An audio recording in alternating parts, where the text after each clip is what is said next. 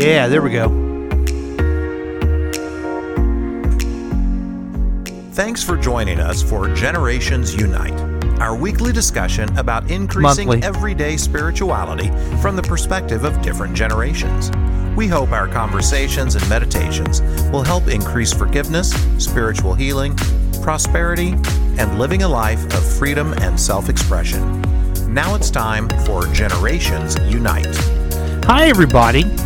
We're back again, the Generations Unite team. Myself and Megan Lavoda. We've united.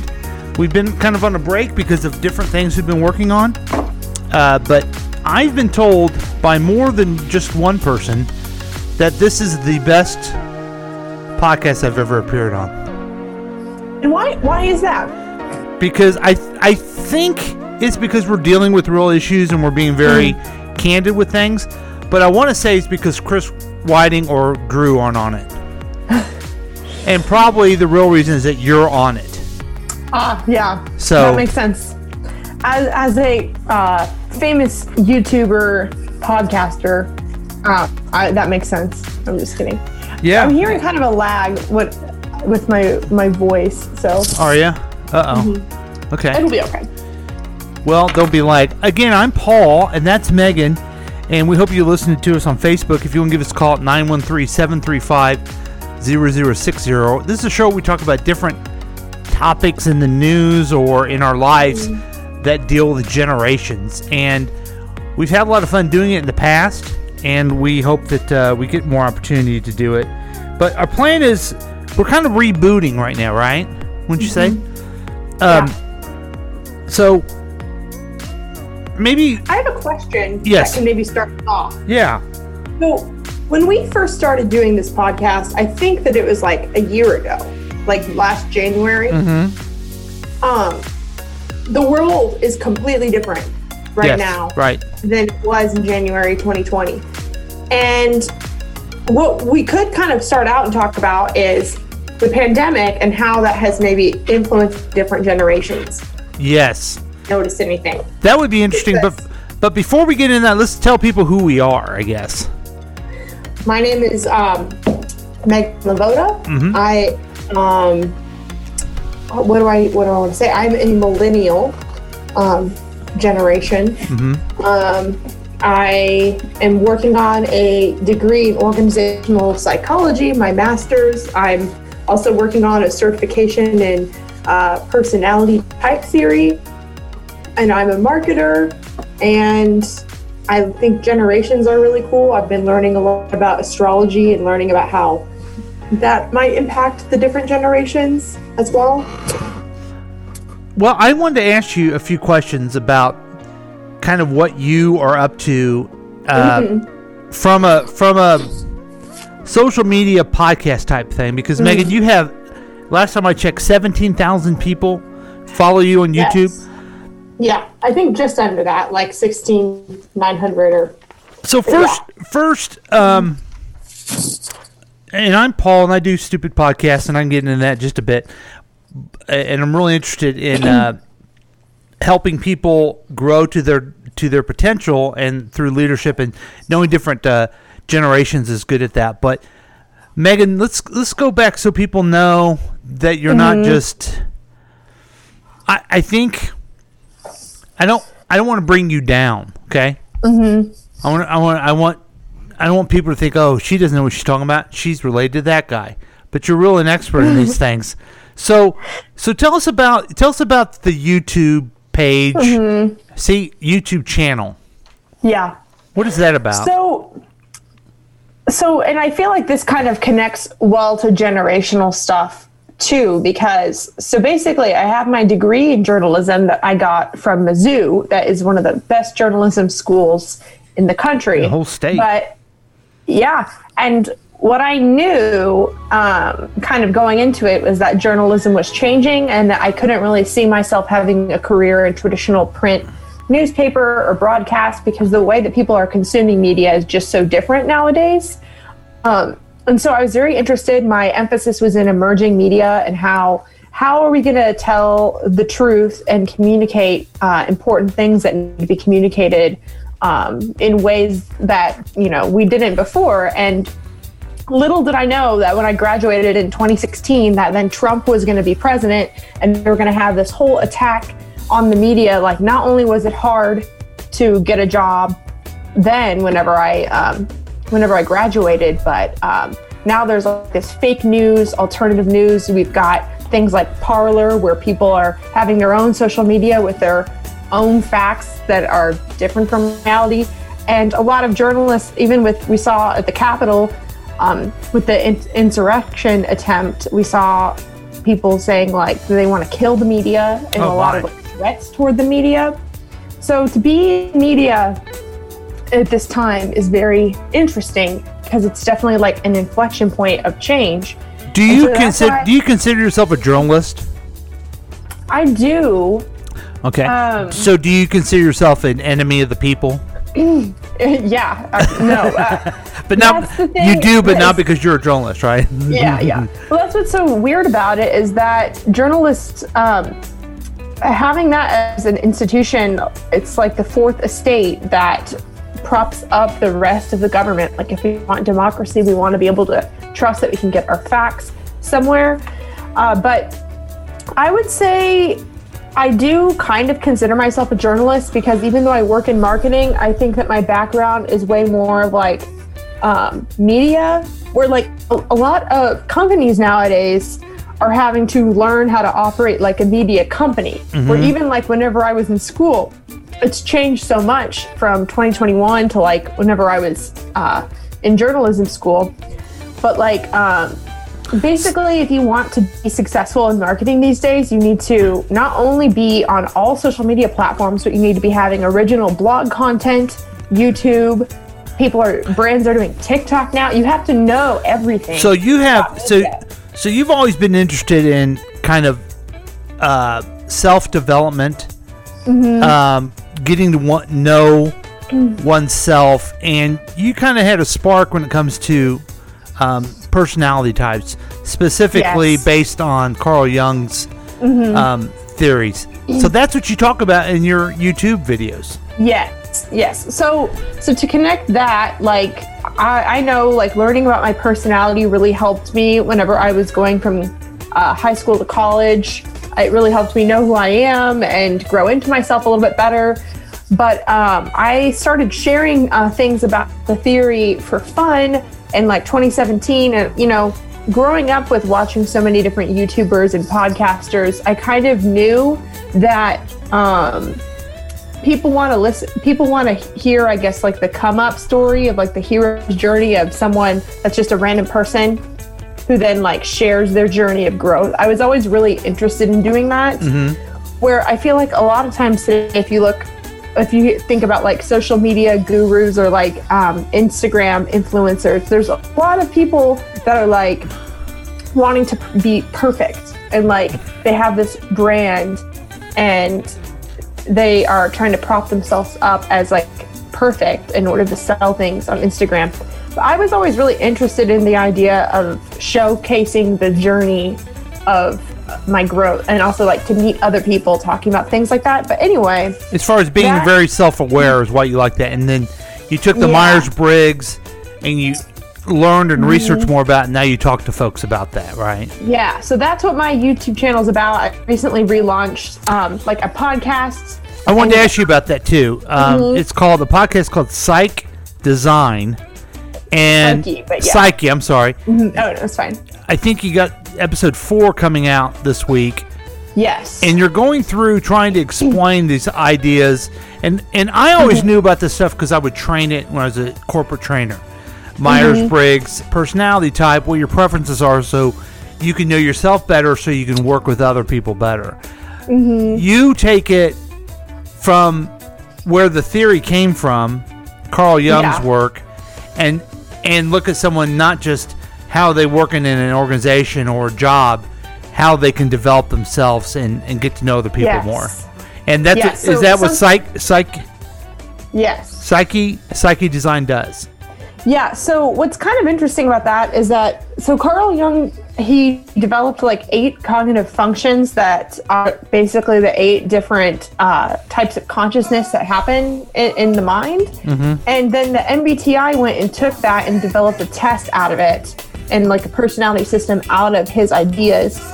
But the thing is that Jung never wanted anyone to categorize themselves, because he saw that as limiting, of if you put yourself in a box, then you aren't going to try and develop the other sides of yourself. So for him, whenever he wrote about the 8 functions, it was like, these are 8 ways to kind of be sane or crazy, in the sense that whatever, if you are like obsessed and overly identify with your dominant function, then basically you're insane, because you aren't thinking about the other side. But the thing is like with MBTI and with other like training materials, and I'm going through I'm getting my certificate in a similar to the MBTI sort of training right now. But a lot of times they tell you, don't get too into the functions too quick, because it's too confusing. They want to try and hook you with what sounds simple. And then they kind of tell you the deep, interesting stuff at the end really quick. Yeah. And I'm sure you remember that as you were MBTI certified. Right. Well, and I don't know if it does the theory very much justice to do it like that. Well, this is the way I look at it. You can't get into the deep part of it all the time, but maybe some of it can help people. And if you have a good facilitator, they are making sure that you're saying that one type is not better than another, but these are just different people. But your approach is completely different. In fact, so much so that you've got a following in the what do you call the community? Carl Jung community, the personality typology community. In fact, we're looking forward to Persona, a documentary featuring and exploring America's obsession with personality testing. It'll be coming up on HBO to the Max, and they interview you for that, right? You're one of the people that they interview. Yes, they did, because they were trying to figure out a way to illustrate how much it has impacted the community, and because I was one of the first, I guess maybe not one of the first, but among the first people to start going on YouTube and talking about it. There's a lot more people doing it now, but because I think I uploaded my first video in 2015, there wasn't that many people talking about it. I remember I would search like ENFJ and there wasn't that many people, and so I was one of like the first people. The description for it is, it's a documentary feature that explores the unexpected origin story of America's obsession with personality testing, embedded in everything from dating sites to job applications. Persona reveals the profound ways personality testing has performed and influenced the world around us. So I would imagine they're going to go in there and they're going to interview people like you. They're going to interview critics of Carl Jung's work, and you'll get a kind of a full sense of it. I think your approach of just kind of use it for your self-development is the way to go. If you get into this and you think, well, this is who I am, that's how I have to be, then I think you've lost some of the point of it. Absolutely. And something that in the training I'm going through now with Linda Behrens, who was mentored by David Kiersey. Are you familiar with like the 4 temperaments? Did you learn about that too? So her theory kind of takes the 16 types and the 4 temperaments and combines them. And she uses the self-discovery process rather than there being like a test. Because she says that if you just take the test and then get your answer, then it doesn't really inspire you to think about yourself. And so she takes it the other way, where she introduces the concepts and then allows people to introspect on who they are and then discover themselves. So what is that certification called? Lynn Barron's cognitive processes is what I'm going to be certified in, and I think it's called Inner Strength. Is her Inner Strength Institute is her company. But so I will be certified to be able to take people through the self-discovery process, which there are certain activities that you can get people to kind of experience all 8 of the functions. Like, for example, like you could take like if you have like some coins, there are like 8 different activities that you could do to kind of experience what it would be like to use one of the functions. So I could do workshops like that, or like help people figure out what their type is. And cool. So you kind of had this interest. You developed a following on YouTube. You're studying more about it. You're getting your master's degree in organizational psychology, working on that, and then your certification, and then we'll see you in persona. And then my podcast is more of like, now that I've been dabbling for a while, this is my attempt to be a little bit more streamlined for anyone that like a lot of my videos have been really in the weeds for people that were enthusiasts, and I'm trying to like have a bigger picture so that if you want to get introduced to it, it'll be easier to just start at the beginning and listen to. I was going to say the same thing. Everyone should jump into it now because I'm in the middle of episode 3. I got to do it before 4 comes out. But you start at the beginning of like the first one is extroverted versus an introverted person. And that's just a concept or a topic that people just talk about. Oh, I'm an extroverted person. I love going to parties. I'm introverted. I like staying at home. You go into more depth, and then you keep adding on. At least the episodes so far I've heard. So if you're interested in this topic at all, it's a good way to start into it. Thanks. Wouldn't you agree? And the episode that's coming out tomorrow, I'm so excited about because I had a friend join me that I met from the online community. And so we were able to kind of compare and contrast the different functions. So. Oh, also, you're my daughter. Yeah. So too. I'm very proud of you of that. So thank you. The Generations Unite podcast is kind of in a very similar vein. You know, how does a Generation X person see things? How does a millennial kind of you're almost a Gen Z. No, you're a millennial. But how do you how do you see things? I actually I'm interested in this topic because things have moved so quickly. I even did a stand-up comedy, and my whole premise was I'm the clueless Generation X guy. You know, I don't think that I know stuff. And to me, it's just always fascinating. In fact, I heard a quote on, it's a fun show. Martin Scorsese is interviewing Fran Lebowitz. You know who those people are? I don't know if I know who Fran is. You should check her out. She's hilarious. But her contention, she's a writer. Her contention is that one generation cannot ever understand another generation. They just simply can't. They're just too removed from it. And that makes sense in the sense that you don't have the same experiences. Like you can try and understand, but you won't really. Well, I don't know really how she meant it, but I don't see that as a way not to try to understand. Yeah, I almost see it as the relief is off. I don't have to fully understand in an environment in our work environment where we really do have, at least what we have. There are some silent generation working, but we know there's boomers still working, Gen X working, millennial working, and now the Gen Z. Well, you know what it reminds me of? It reminds me of that we will never know what it's like to be black because we're not black. But that doesn't mean that we shouldn't listen to like what their experience is. Yeah. And I think that because you won't ever understand, it's even more of a reason to like be humble and listen to the experience. So like same with generations. And it's all over the media, but the millennials are just such a powerhouse, more numbers as baby boomers have. Baby boomers have dominated the culture since at least 1960, right? Because there's just so many of them. We've had, Biden, Trump, some say Obama, but I would contend that he's a Generation X. Bush, Clinton. We've had 5 in a row of boomer presidents without a Generation X president. And then before that, there's a long string of the greatest generation in there.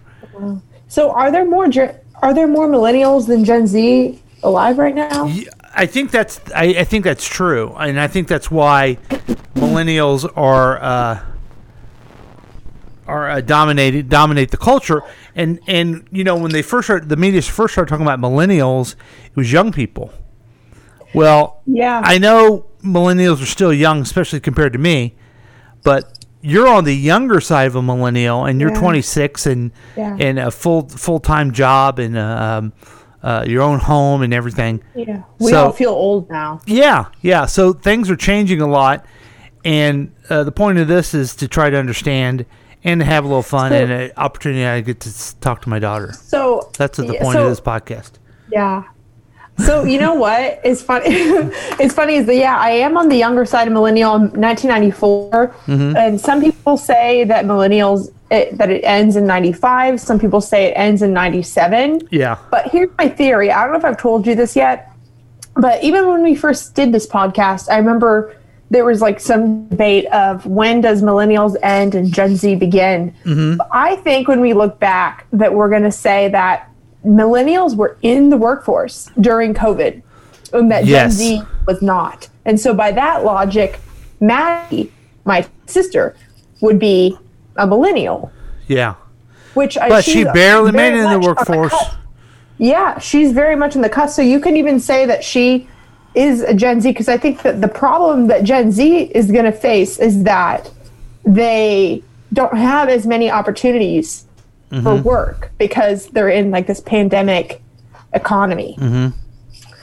Well, and the millennials have gone through.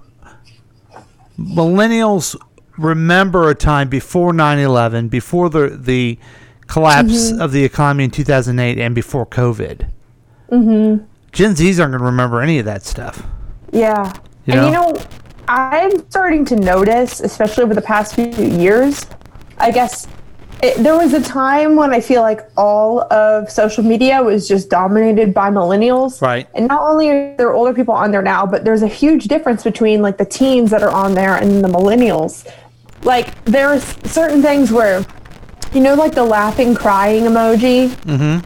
Apparently Gen Z thinks that you're lame if you use that, and like Gen Z will like make fun of millennials for using like specific emojis. And then I look up and I'm like that was the only laughing emoji that they had until like 2016 or something. Yeah. And so it's like even just like the way that we communicate online, I think Gen Z, not only do they have like TikTok and like other like forms of stuff, but there's so many different emojis and so many different, like, I guess. I think what's interesting is the social media where, millennials were the first to use Facebook, one of the first really well used social media, and now it's all Gen X and above on Facebook. Maybe some millennials on Instagram, and definitely a lot of Gen Z on TikTok. So I actually wanted to ask you about TikTok, because I know that you and Mom like look at TikTok as Gen Z, and I don't really even look at it. And so I want to know how you got into that and how it feels as like a Gen X person. Well, like all social media, it's addictive. And so those of you who've never gone to it, don't go there. Because now I look at Facebook and TikTok. But it's amazing to me the performances that you get on TikTok. And because of that, the algorithm, is that what it is? That they figure out what you like. So they have a thing that says for you. And all mine are a liberal person and mostly young people, but there's a lot of old people too, stitching or showing a video of some idiot Trump person and then making fun of them. And I'd laugh and laugh and laugh. Yeah, so I was going to ask you what your page even said. Yeah, that's basically most of mine. I'm trying to follow more. I don't ever really go on there, but I'm trying to follow more like psychology people or people doing self-help so I can see what they're doing. So, but like I'm intimidated to try and go on. There's a few good, and they're young women that are political people. There's a Victoria Hammett. That's a good one. And what's the other one? She's real good, up to date, and knows everything. And I mean, you're doing your own TV show. You're even editing it. I've never done one. Really? Yeah. Well, wait, I did do one on Shameless. Did I show you that one? I don't know if I realized it was you. It was showing the Trump family and then playing the theme to Shameless behind it. And then I didn't know what I was doing. I don't know what I'm doing. Oh my God. I even tried to edit one. I did like one of my favorite TV shows and tried to type them, their personality, and I didn't really know how to do a slideshow. And Maddie texted me and was like, "Oh, like you realize that the slideshow didn't have to look like that, right?" And I'm like, "You're gonna have to teach me how to do it." But I just can't stop thinking though about how crazy I would have gone with TikTok if I would have had that like in middle school or high school. Because if you remember, we would get your camcorder and I would start and stop it on my own, and then we would put it on the TV and watch whatever we did. Well, and if you remember, this is when social media was starting. I think you wanted to go on Friendster. I think Xanga. And Xanga. Was that social media kind of like a Facebook thing? Yes. And how old were you then? 11? I think 12. Okay, and I wouldn't let you do it. And you were very angry. You went to the library and got a book about it and read it and like researched it, and you talked me into letting you get it. And by that time, I think I dragged my feet enough. You were old enough to do it anyway, and their Facebook came around. Well, yeah. Well, for me, I wanted to be on Xanga, and by the time you let me get on there, everyone's moved on to MySpace. Right.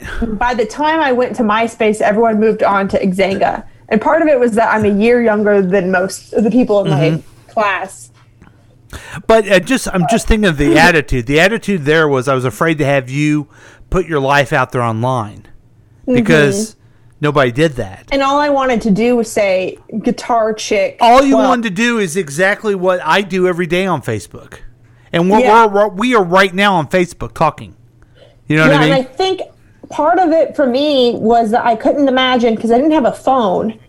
I couldn't imagine that it was the summer and that all of my friends were talking. I felt like I was going to miss out on any sort of connection. I don't know if you remember. Can you imagine not talking to like your friends from school for like 3 months in the summer? Yeah, it was great. But here's the other thing too. YouTube came along and they had viral videos. And they had a viral video of this kid practicing to be like a Star Wars guy. And he was a real dork and people made fun of him a lot. So I always had that in my mind about how stupid he was. Well, then here comes Megan, who wants to videotape herself and her friend singing a Run DMC song. And I'm like, no, you cannot put that on the internet. Do you remember that? Oh, yeah. Did you think people were going to bully us? Yes. And I didn't think anyone would see it. They probably wouldn't have, but they probably wouldn't have. And nowadays, if you put on you lip syncing, well, maybe you invented TikTok, because that's basically what it was. You invented TikTok. I wanted to do videos of me lip syncing to songs, and also I did so many with Maddie and like Audrey and Jack that were like I'm a boss. I'm a boss. Yeah. By Kellis. We like basically it would be like, okay, this section of the song we need something funny that goes along with these lyrics. And so it was basically like TikTok. Yes, it was exactly like TikTok. Before I used Windows Movie Maker. Okay, so you invented TikTok. That's awesome. But but I was so worried about those videos, and now they come 2,000 times a day, and nobody knows what they do, and people would have liked it. So I have another thought on that is that, well, for one, I feel like TikTok has gotten so popular in over a year. Where like even a year ago, I feel like it was just dancers, and now like there's everything on there. Yes. Like it's way more than that. But I also feel like Twitter has changed a lot. How? And How so? I feel like I'm on Twitter all the time. That's like the one that I'm addicted to. Mm-hmm. And it's because it seems like, okay, because when I first got Twitter, I was in high school and I just followed my friends. And then in college, I also followed my friends. And it would be similar to Facebook statuses where you would kind of either say a joke or like something that you were thinking or whatever. But now I feel like most people on Twitter have specific accounts for the things that they want to talk about. Yes. And nobody really has just like, I'm following my friends. It's like I could do that on Instagram or Facebook. And you want to go fight on Twitter. Yeah. And so like, and I think what the bad thing about Twitter is Twitter has become such a crutch to the media that, I mean, there's a lot to be said about banning Donald Trump, and it's probably a really good thing. You can't incite violence on Twitter. They can't allow that. Yeah. But then again, why is the news media making a big deal of things that are on Twitter? And I think it's become lazy, and I don't know if you ever had that discussion in journalism school or... I think that Twitter really does feel like the town square of where everyone's talking about things. And so I think that might have to do with it. But the thing is about that, though, they're not talking honestly. They're fighting, and you would never do that if you were face-to-face with somebody. You know what I mean? I think that people are so angry these days that they won't even be face-to-face with people because they're so in their bubble. So that's one problem with it. But what's so interesting is that I feel like now Twitter, I don't just see people that I follow, but there's so many viral tweets that I feel like they're all spot on with my interests and the sort of things that I like. Because it's my friends liked it or people I follow liked it. That every time I see a funny tweet and I want to tell my partner who I live with, it's oh yeah, I just saw that one. We are similar enough people. We see the same jokes. So, but I feel now. That's a great example of the generation stuff. But here's the thing. Here's a story I wanted to bring up to you. Generation news.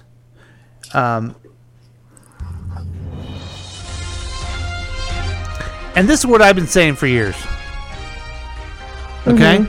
We're now in this environment where baby boomers get your vaccine. There's so many of them. And then now there's a big generation of millennials. But this is what I have to say. Wait, before I get to this article, did you ever hear the joke that John Mulaney said on Saturday Night Live? His grandma said to him, "Hey, be nice to our generation. We defeated the Nazis." And his reply back was, "We are actually trying to do the same thing if you'd stop voting them into office." That's so funny. So I thought that was a great so true. Isn't it funny? It's a great way of generations are different, and a lot of times the younger generation want to blame baby boomers for ruining the country and voting in who they did. And I think there's a lot to be said to that, but this is an article I agree with. Here's the headline. Don't blame the boomers. It was Gen X that sat by and let the world crumble. What? Generation X were too busy having fun to care about the mess baby boomers were making. The general election is our chance to finally stand up. The slogan, "OK Boomer," has come to symbolize the frustration and anger at the behavior of baby boomer leaders felt by millennial and Generation Z voters. The people are going to be left to clean up the mess some of their grandparents still refuse to admit they made. That's not to mention the foul politicians being stirred up with the likes of Donald Trump and Boris Johnson. Having for years unfairly mocked and decried as spoiled and entitled snowflakes, you can hardly blame them for snapping and responding in kind. But what about Generation X? That's my generation. That's basically 1965 to 1980. Is that right? I think so, yeah. Yeah. Okay. What about Generation X? Those of us born between the mid-60s and the early 80s. Yeah. We've mostly been sitting it out, trying not to get caught in the crossfire and hoping it doesn't explode over Christmas dinner. I remember sitting opposite a fellow Gen Xer lamenting the dismay state of politics over lunch. We let it happen, though, didn't we? He said. We didn't get involved. Perhaps we should have. But we were too busy having fun. He had a point. We sat in our fields, listened to our bands. We found our way to warehouses and raves. We took a lot of drugs and talked dreamily about the second summer of love. While this is going on, we cheerfully ignored the finger wagging and the tabloids' outrage as we flipped them off and called us a bunch of screw-ups. They have told us we were snowflakes if the insult was around back then. Yes. I know it makes generations, and speaking in broad brushstrokes, it is dangerous with these generation pieces. Some of us get active. We even manage to occasionally riot, such as the one against the poll tax. This guy is from England. We won the battle, but put the mission to dismantle the welfare state. We said we wouldn't pay back the student loans. ... For the most part, while things were going awry, we did what we do if our kids and parents start throwing turkey bones and cranberry sauce at each other. We ducked out. We fought for our rights to party. We had a blast, and then turned our attention to making money. This is from a Fight for the Right to Party. Isn't that a song? Yeah, from the Beastie Boys, their first song that came out. So this is James Moore. He's from England, and I completely agree with him. And it is really interesting, the last election, how many people voted. And it is my hope that the millennials and Gen Zs actually continue to vote. Do you think that Gen Xers are facing more of a wake-up call right now, like because of the pandemic and Trump and everything? Yes, I think so. And I think what you see in Gen Xers is just two different paths. One, oh my God, everything was good for us and now they aren't. I better get involved and vote. Or, oh, things were good for us, but wait a minute, the others are taking my stuff. I think I'll go take over the Capitol. Because you see a Gen X complain about the country changing or keeping America great. They did nothing to add to making our country great. They just liked the idea that they were entitled white people and got to do what they wanted to do. You know? Yeah. So I have a question. Is that what were some of the main activist groups of Gen X? Was there kind of a group that was super into climate stuff and voted for Al Gore? I'm trying to see what were the big. No. What? There wasn't. Rock the Vote was the biggest one.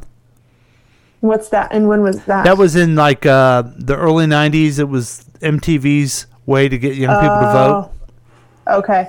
And also what I want to know is everything that you read. Nobody wanted to be an activist in my generation. Yeah. Well, if that's true, what about Black Gen Xers or other minorities? Do you think that it's sort of well, Martin Luther King just happened, and so let's just be happy with this? Is that? I mean, I hate to speculate the Black experience, but I just want to know their parents. Mm-hmm. Okay, so if you're a Generation X and you're a Black person, mm-hmm. you know that your parents had to go. Couldn't sit at the lunch counter. They had to sit in the back of the bus. They had to have different drinking fountains. They couldn't swim in a pool. Yeah. And then that changed. Where schools were integrated and they were a little bit better. And I think I'm not putting it on Black people. I'm putting it on a whole generation. We thought we were done. But what we have found out in the last few years that the rich are getting richer, the poor is getting poorer, and race is still not a done issue in this. We have yet to deal with that sin of our country. And what's bad is it's bad to be, Jim Crow laws and segregation, but it's also bad to say, yeah, we're done now. Yeah, you know what I mean? I guess I just wondered, like, was life easy for everyone, I guess, What do you mean? at this time? Like, whenever you're talking about Gen X and how, like, you guys were able to party, was that true for everyone? Or was it easier for women to just not have to work because the salaries, it just, like, the economy was better? Women of my generation worked. Yeah. Women of my mother's generation didn't, even though she did. She was the one that did. Yeah. I guess I'm just curious how there really was that much more opportunity, or like what about the people in poverty or the minorities back then. Because I feel like, I guess my instinct is that those are the stories that aren't told as much when you think about Gen X. Mm-hmm. Well, the opportunities were like, when I got out of college, I worked at Sprint. Mm-hmm. I sold long distance phone service. Okay. So that's an industry that's not around anymore. A lot of people would go to any other type of manufacturing. The only thing we do now in this town that we manufacture is cars or trucks. Thank goodness we still have that. So those type of jobs have changed. Mm-hmm. Those big corporate jobs are diminished. So that makes sense. Yeah. So maybe it was easier to get started somewhere without as much experience, where now I feel like millennials are so educated and you have so much to prove in order to even get into the workforce. Like if you want just like an entry-level marketing, you have to like prove that you're super creative and adaptable and have work to show, and like it's just very difficult. Yes.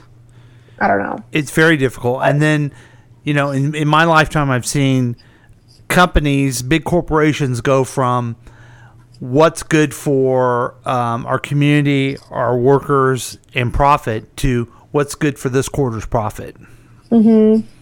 And also unions were bigger, right? Unions were bigger, but they were being diminished. Mm-hmm.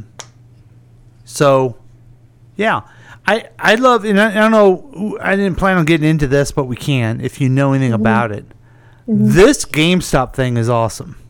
Oh my God. This is a generational thing. Yes. Do you understand it?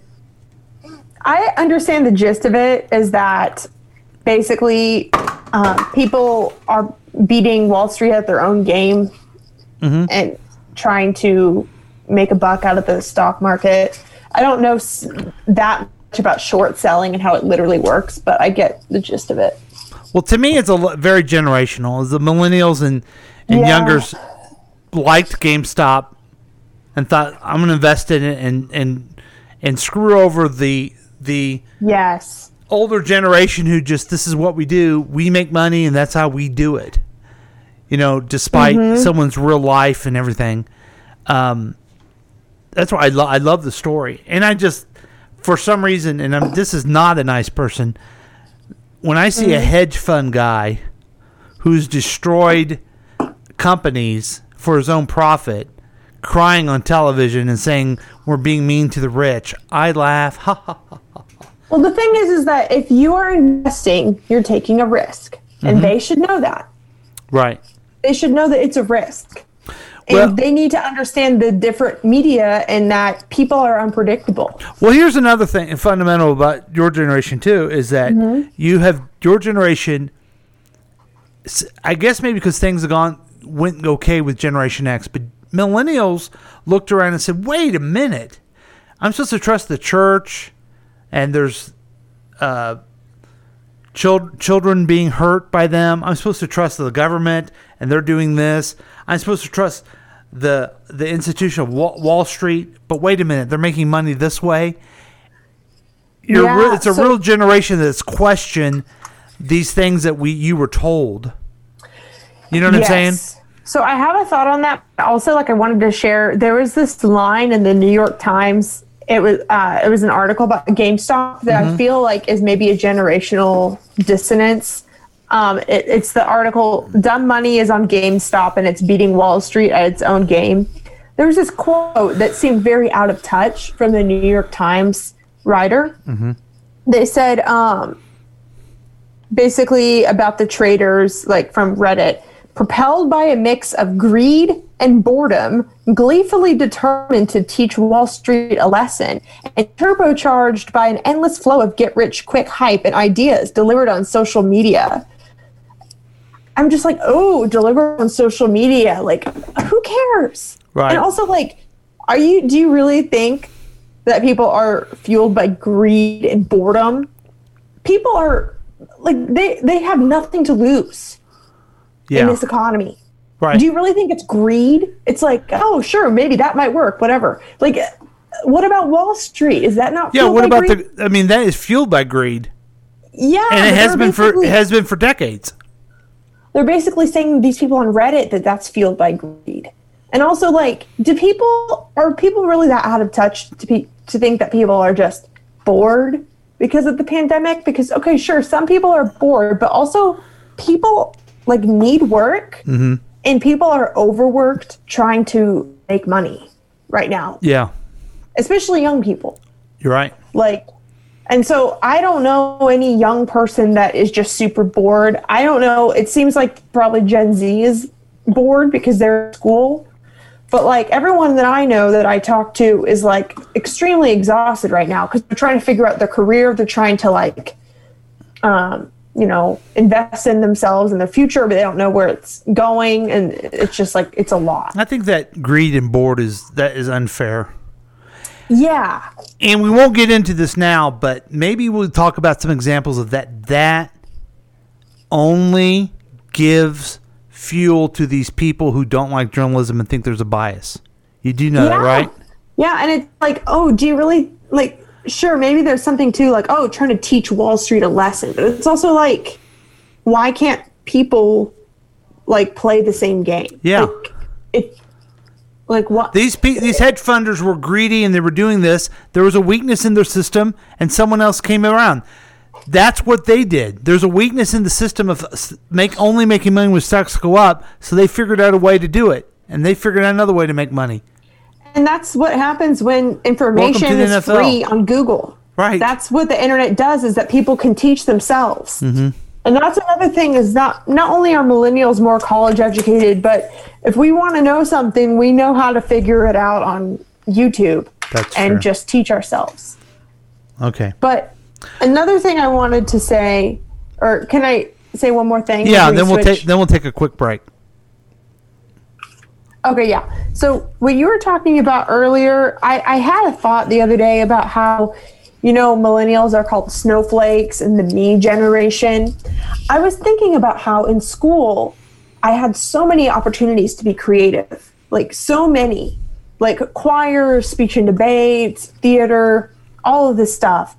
And I wonder, like, if millennials, it's like we simultaneously probably had more opportunities to be creative as a kid than ever before, and then less opportunity to be creative, to have time for it in our adult life. And so I think that there's such an anger there, because it's like we were praised and we were able to learn creative skills, but then we have nowhere to put it. And so a lot of people are very frustrated, feeling like their creativity is going to waste. Well, my generation, they beat creativity out of you. How do they do that? School. Just the same way for your generation, but at least you guys had all the different things, choir and dance and I have probably like sports and all kinds of stuff. 5 friends off the top of my head right now that are like, they really want to start writing again and having a blog, but they're so busy at work that they're tired and they don't have time to write, and just like, they feel like they're not themselves. Like, millennials we don't feel like we're ourselves unless we have this like creative. Well, I mean, I feel the same way. I'm doing a podcast, but I think we were like told that there would be this opportunity and then not. Yeah. And it's like, yeah. Let's take a quick break. Okay. We'll be back with more Generations Unite with Megan and Paul. Yay.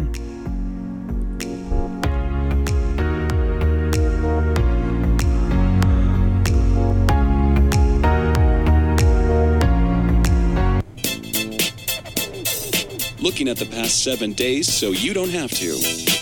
You could join in on the experiment by calling or texting us at 913-735-0060. Do you know if your children are up to date with their immunizations?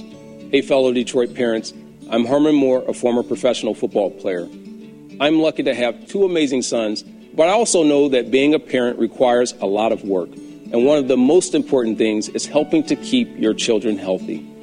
To help make sure they stay on top of their game, it was important to stay on top of their vaccinations. The CDC recommends a vaccination schedule that helps protect against 14 serious diseases before age 2. There's a lot to consider when it comes to your child's health, but I know getting our children vaccinated with all doses at the scheduled times is one of the most important steps we can take to help protect them from serious illnesses. Visit vaccinateourchildren.com to find information about CDC-recommended vaccinations. This message was brought to you by the Henry Ford Health System in partnership with Pfizer.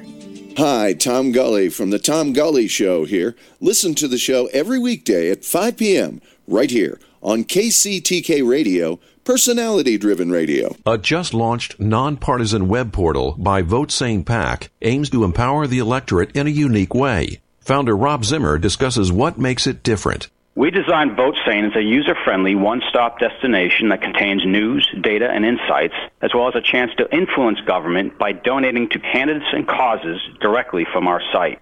Now, not only can voters see what their elected officials are saying and how they're voting, but regular folks get the same access as heavy-hitter insiders by donating to an incumbent or instead a challenger. VoteSane also provides social media content, on-site polling, and even voter registration. Our goal is simple: help more Americans participate in our democratic process, all with a few clicks of a mouse. Technology's impact on the 2008 elections led to the VoteSane concept, which has now become the only nonpartisan portal that accepts donations to candidates. For more information, visit votesane.com. Welcome back to Generations Unite. Hi, Meg. Hello. Hi. We plan on trying to do this like every month, right? Mm-hmm. We can get our stuff structured more. We like to talk to each other a lot. But we did a fun thing we wanted to do called "Are You a Jerk?" Do you remember that? I got a couple questions for us. Okay, cool. I'll find one. Okay, you don't have to find one. If you want to find one, you can. But I got two. Oh, you can just do two. Do those. Okay. Okay, here we go. Last Friday, my father had a heart attack. Is this the one I want? Oh, okay, yeah, this is it. Last Friday, my father had a heart attack. It was touch and go for 48 hours, but he pulled through and is expected to be discharged from the hospital today or tomorrow. I took off work last Friday. Due to my dad's condition is improving, I did go into work today. I work from home right now for obvious reasons, and around 9:30 the door opens, 9:30 a.m. the door opens and my husband walks in. I ask what's he doing home. He says that due to the winter storm, his boss sent everyone home. Okay? This piqued my interest because I work from home and so does my wife. Okay? I went down to the basement around lunchtime to get a pizza to make for us. I didn't realize he was on the phone or that it was a speaker when I went down there and asked if he wanted pizza for lunch. He also works in the basement. It has nothing to do with the story, by the way. His boss. I'm just thinking about how if I were to walk in without knowing if my partner was on the phone, that would have been bad news. Yeah. Well, his boss then asked how my father was doing and said that my husband told him that it was dire and I would need to leave at moment's notice. I said that my dad's condition is improving and he expected to make a full recovery. Oh no. Well, here's the deal. My husband is now pissed at me. The reason he came home is because he apparently lied to his boss about my dad's health and condition, and because of what I said, he's now in hot water at work. My husband said I should have kept my mouth shut, and if he gets fired, it's on me. I told him he was depraved for lying about something like that, and if he's in trouble, it's his own fault. Am I a jerk for not playing along with his lie? To be honest, okay, it's dumb to not just tell your wife that you lied.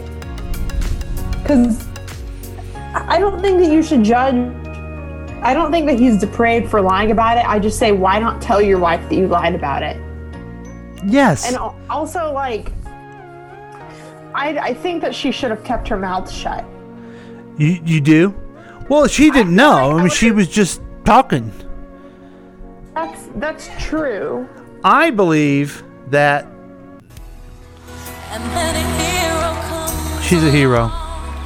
And that he's the jerk.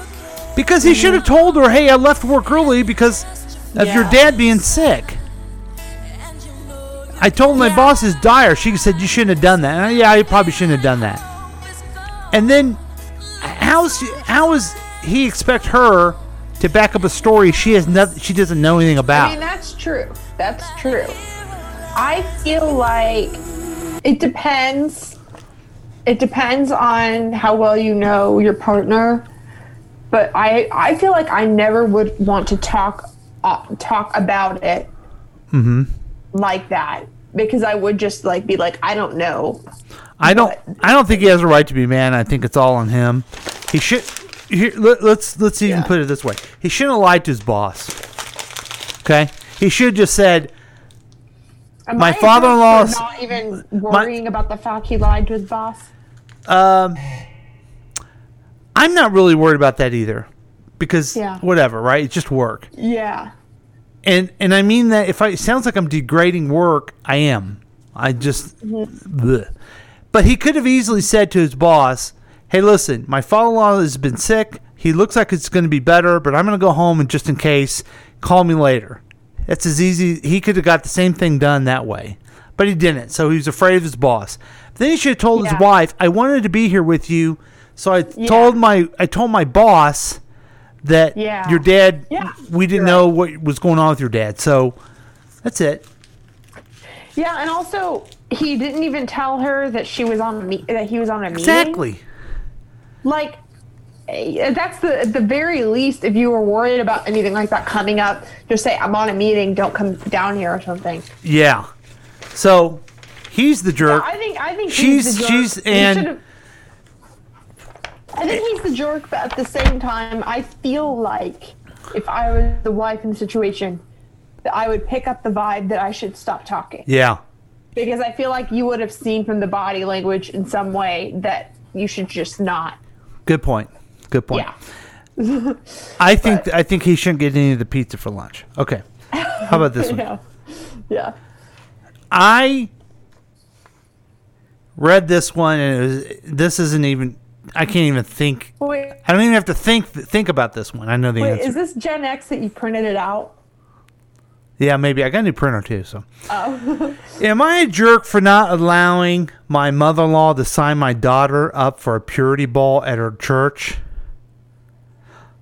My daughter Tess is 9 years old and has gone to church with my mother-in-law periodically since she was little. I don't love that, and I'm not a religious person, and my mother-in-law is aggressively Baptist. But my husband thinks it's a good bonding activity, so I don't complain. Plus, it gives us adult time on Sundays. I think that was unnecessary in the thing. Yeah. Well, because of the virus, services have gone online. Tess still goes over to my mother-in-law's place and helps her set up the laptop for them to watch together. She also Zooms into girls' Sunday school group after the service. Last week, Tess came home chattering about the ball and how my mother-in-law is going to take her shopping at a fancy shopping center in town. I thought she was playing an imagination game, so I just nodded along. Why did you think that? That's what 9-year-old girls do. Then my husband chimed in to remind Tess that the budget is $50. I was super confused and asked him what was up. He gave me kind of a shady look and said that the girls' Sunday school class was having a dance this June. I asked him how COVID would affect that, and he didn't know. My spider senses were tingling, and it pulled him aside on the back porch. You know what that's a reference to, right? Mm-hmm. What? Spider-Man. Very good. Very good. Okay. Okay. Sometimes references are generational, and you don't know what they're talking about. Yeah. If do you ever, I know you're a big fan of the Past Week Next Week show. Mm-hmm. I think we have references from the 1940s all the time, and we don't know who the current people are. Anyway, eventually I gathered that he was talking about the annual purity ball for the 10 to 14-year-old girls. He said my sister-in-law done it in middle school and it's a fun thing and not a big deal. I started blowing my top, to be honest. I was informed him that purity ideal was bad for girls. I thought we were on the same page about this topic, but he thinks it's a fun thing for girls to do and get dressed up. My husband claims that he wasn't trying to hide it from me and that he thought I knew, given how popular the purity balls is at their church. I put my foot down and texted my mother-in-law to ask if she signed Tess up. She had not yet, and I made it clear I would not allow it, period, ever. Mother-in-law sent back her usual stuff, implying that I'm a hoe who led her son down a bad road, and I'm an unfit mother. Wow. Am I a jerk for forbidding the purity ball? The only reason I would be the jerk is I unilaterally decided against my husband's input, and I think my daughter will be disappointed. This is maybe tougher than I let on. Well, the hard part about this is that the daughter, how old is she? She's 9 years old, going to be 10 soon. She's so young to where, I don't know. Because I guess I'm just like, why even let her get mixed up in some crazy religion to begin with if you don't want her to get that experience? Because at this point, she's already looking forward to going, knows the people that are in her class. Yeah. And she thinks it's like just a fun ball to dress up and have fun, but on the other hand, you know what she could do is she could talk. It's already sending terrible messages to young women. Do you know what she could do? What? She could have, if the daughter really wanted to go, and if she didn't want to cross the mother-in-law and have her go to Bible school, she could just sit her daughter down and have a conversation about it. I know that. Yeah, but you're still getting that negative message at the place. Because what they're telling women at a very young age is, don't be sexual. Yeah. And if you are sexual, you're bad. And that is, too many women have suffered their whole life with that issue because of this society. I would never want to marry someone that would want my kids to grow up in that, and I would have put my foot down from the beginning. Mm-hmm. I'm just thinking of, I think when I was about that age, I went to some sort of mommy and me sort of like class with mom about becoming a woman and me. Yeah, like, but that was more about like going through puberty and stuff, though, right? I think, yeah, mostly, but I feel like that was touched on most. Like, I mean, I don't know, but like, I think that. I mean, maybe you would think 9 is too young, but the thing is I don't know. I feel like she also should have to have some sort of conversation to explain to her daughter what this even is. I don't know how you would do that. Mm-hmm. This is why we're not forbidding you because we don't want you to go to a ball. I mean, I don't know. You know what's interesting is as I'm thinking about this, I've noticed my evolution on this. Mm-hmm. Because I made my daughters go all the way through Catholic to be confirmed. Talk about oppressive, the Catholic Church, right? I don't know if I would do that again, Megan. I don't know if I would do that again, knowing what it, but you never know. You're only thinking as a parent what's best for them now and and the fun thing to do. You had fun going to Sunday school and those classes. I was talking to Jess about this the other day because, she didn't grow up as religious, but it was like kind of a thing where like there would always be like a friend inviting her to like Bible school or vacation Bible school, because especially like Baptists, they're always like trying to get you to bring a friend. And she said that as a kid, she was told, like, you better tell some friends at school about Jesus. Like she was like told things like that. Mm-hmm. Catholics don't do that. That's right. Like, I feel like I would just go in, I'd be like, Jesus was married from a virgin, and Joseph was there to help him be a carpenter, and like, yeah. And I was talking Jess about that, and she doesn't even remember that. She You're didn't even really know who Joseph was. You're right. And the church that we had our family in didn't do a purity ball. I mean, yeah, and like I guess like and my crack about Catholics being oppressive is more of, you know, just as an institution more than the nice parish that we were at. I feel like whenever I was a kid, it was so similar to like history class in a way. It was kind of boring. Like you'd be like, oh, this was the president, and then this happened. I feel like Catholics. This was a saint, and this happened. Like, did you know that there was a Virgin Mary who went to the manger? Like, I feel like that's like all they told us. And you're like, that was at Valley Forge? Oh no, that's a different thing. Yeah. And like, so I don't know, but I actually was thinking about how I might, if I have kids, I might want to take them like to Unity or something, because you know we've gone and we see the kids talking about like, we talked about what love means, and we drew a picture, and like that was fun. Whatever. Like, I don't remember learning anything at all from the Catholic, but like people that I know that went to churches like that growing up, they were like shamed, or like you better not sin, and stuff like that. So what do you do? What do you on this one? The purity ball is where I'm against it. Okay. Yeah, I don't. So do you say, I don't want my kid to go to that church because they have a purity ball, or do you say, I don't want you participating in the purity ball, but I want you to have bonding with your grandmother and the rest of the church? Yeah, God. See, I wouldn't have even allowed it to begin with, so it's hard for me to. Here, you know what? We have an answer for this person. What? We want you to go find a Unity, maybe, what's the name of the place down there in Westport that we like to go to? Our friend Carla spoke, and we loved watching her there. Oh, Center for Spiritual... Yes. What it's called. Find a church like that. Center for Spiritual Living, or Unitarian, Universalist. Or even a Methodist that's accepting and stuff. Go find a church like that, Ryder, and go with your daughter. Yeah. The community would be fun. The fellowship would be good for her, and seeing you care about something bigger than yourself would be good for her too. And then you can be there when these negative messages show up. Wow, we just solved it. I feel like she has a responsibility as a mother to like have a conversation with her daughter and expose her to like a different sort of belief. And don't worry about your adult time. Yeah. You hoe. Your words, not mine. I have one more. I have actually something that I want to read. Okay, wait.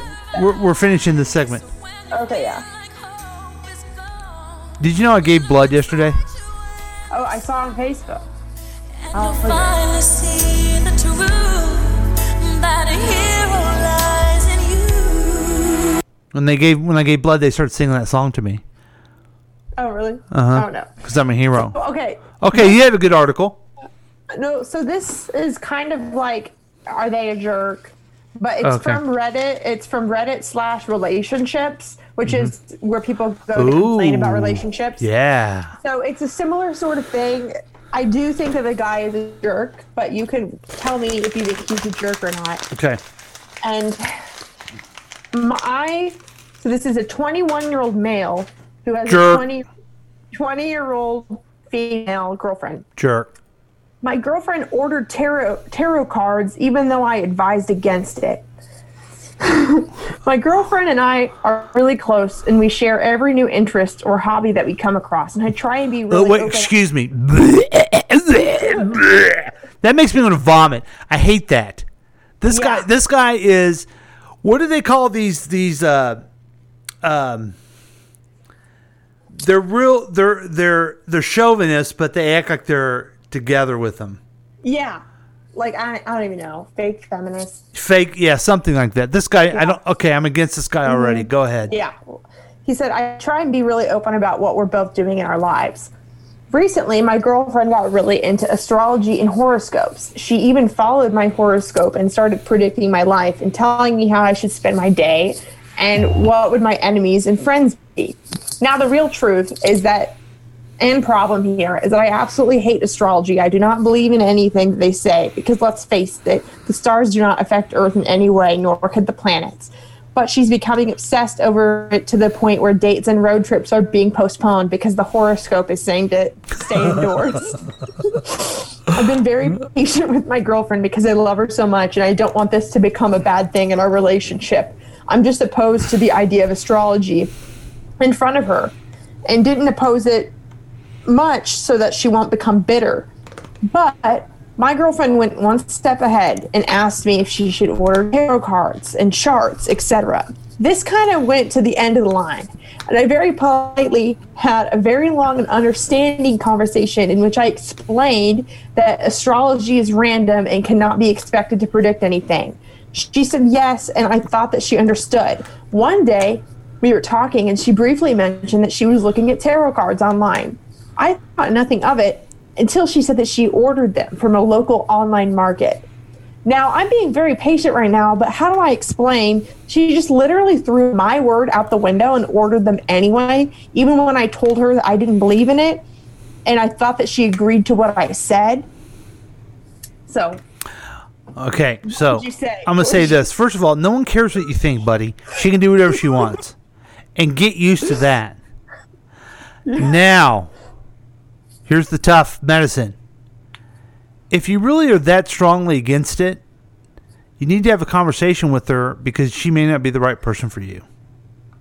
Yeah. But it has nothing to do with she did something that she didn't listen to you about, because that's very minor and stuff. Yeah. Unless she said, what do you think? Okay, I'm going to follow what you say, and then did opposite. Yeah. Now, you know astrology. Can people get carried? Well, I don't even need to know it. People can get carried away on all kinds of different things. That's what I thought of this, because the thing is like, why even be with someone who has such completely different beliefs? Like, I don't know what the guy, but like, the thing that is so funny to me is how people are adamant about astrology. Meanwhile, it's like, you're taking someone to a purity ball because you think some guy like in the sky is going to call her a sinner and banish her to eternal flames. Like, what? Yeah. Like, I mean, like, they're both cuckoo nuts. Yeah, it's like people believe what they believe, and it's just so funny. Like, guys like this that are like so in science, and they're like, well, you know, that's not logical, right? And it's like, well, nothing spiritual is logical. Like, I think it's another form of sexism. Yes. Because I said this and I don't believe this, you should follow what I have to say. Yeah. And I think he's also, maybe we can do another one, get your mom on here, called Genders Unite. Because men are the biggest babies in the world. If he's not getting all the attention from her, and it's hurting his feelings. Yeah. But like, who cares if he has how many men have like played video games and women didn't care? Softball league, golfing, podcasting, all kinds of stupid things that their hobby is. It happens all the time. Can you imagine if mom was like, I've been making dinner and he's going downstairs and doing his podcast, even though we were going to have dinner together. I mean, I don't know. Like, mad at you for... Yeah, I mean, that's what's so wonderful about your mom. She's always been very, like, supportive of me wanting to do some fun things I like to do. Yeah. And everyone should. If you can't support your partner on wanting to do fun things, then you shouldn't be with that person. So, he needs to just talk to her. He's kind of being a jerk. Let's go ahead and do the music for him. But we also don't know if she's gone nutty on it either. You're a jerk. Yeah. You're a jerk. I mean, you're a jerk. If he really doesn't believe in it, if it's not cool with him, then it's just they're not compatible. It's not that he doesn't believe in it. That's bullcrap. It's that he's not into as much as her. Yeah. So this sounds like we need to have a talk.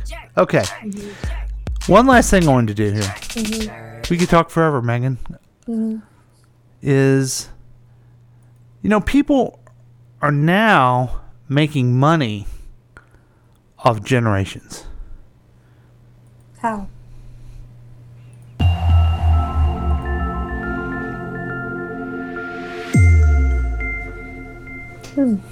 Hi, my name is Jeremy Kingsley, professional speaker and best-selling author of Inspired People Produce Results. One of the main struggles Rory. of organizations from reaching maximum success is handling the generational differences of their people. Existing leaders not relating or connecting with emerging leaders. Dealing with generational differences can either be a huge obstacle or a giant opportunity. Let's review the generations. Most experts say that baby boomers were born between 1946 and 1964. Generation X, you were born between 1965 and 1982. And Gen Y, you were born between 1983 and 2001. Everyone after that would be Generation Z. Now, we all grew up different. One of the easiest differences to notice with the generations, in my opinion, is how they take their coffee. Have you ever noticed this? Think about it for a second. Boomers often take their coffee black, maybe with 1 cream, 2 sugars. Gen X, you might buy your own gourmet coffee beans, brew a little hazelnut. Gen Y, I'm not sure that what you're drinking is even coffee. It's more like a sugary concoction of death, right? When you go to Starbucks and say, yeah, give me a That's not me. quad shot latte, no whip, sprinkles, pumpkin spice, Americano, French press, French roast, French toast, espresso. What? Listen, I like to joke about the differences, but you know what we all need to do when it comes to working together? I drink oat milk. Understand the generational differences and respect the generational differences. Okay, I agree with him on that. If we can do these 3 things, we can accomplish maximum success. It's going to be just around the corner. So, I thought he was giving more of a sales pitch, but I guess he wasn't. How do you drink your coffee? I think he's right about me. I like I get the almond milk out, have a little espresso, then I put it together, put a little honey in it. Sure, millennials might like fancy Starbucks coffees, but do we really drink them every day? I don't know anyone who could do that.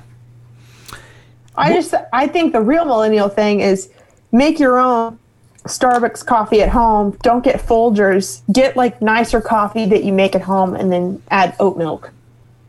That's what millennials do. There you go, folks. All right. Any last words? You want to say goodbye? And it's great uniting amongst 2 different generations. Yes. Sorry. I don't know. All right. All right. All right. Love you. Okay. All right. Love you. Thanks for listening, everyone. Bye. Generations Unite has been a KCTK production, produced by Megan Lavoda and Paul Lavoda. All rights reserved. For more information and content, email us at kctkradio@gmail.com.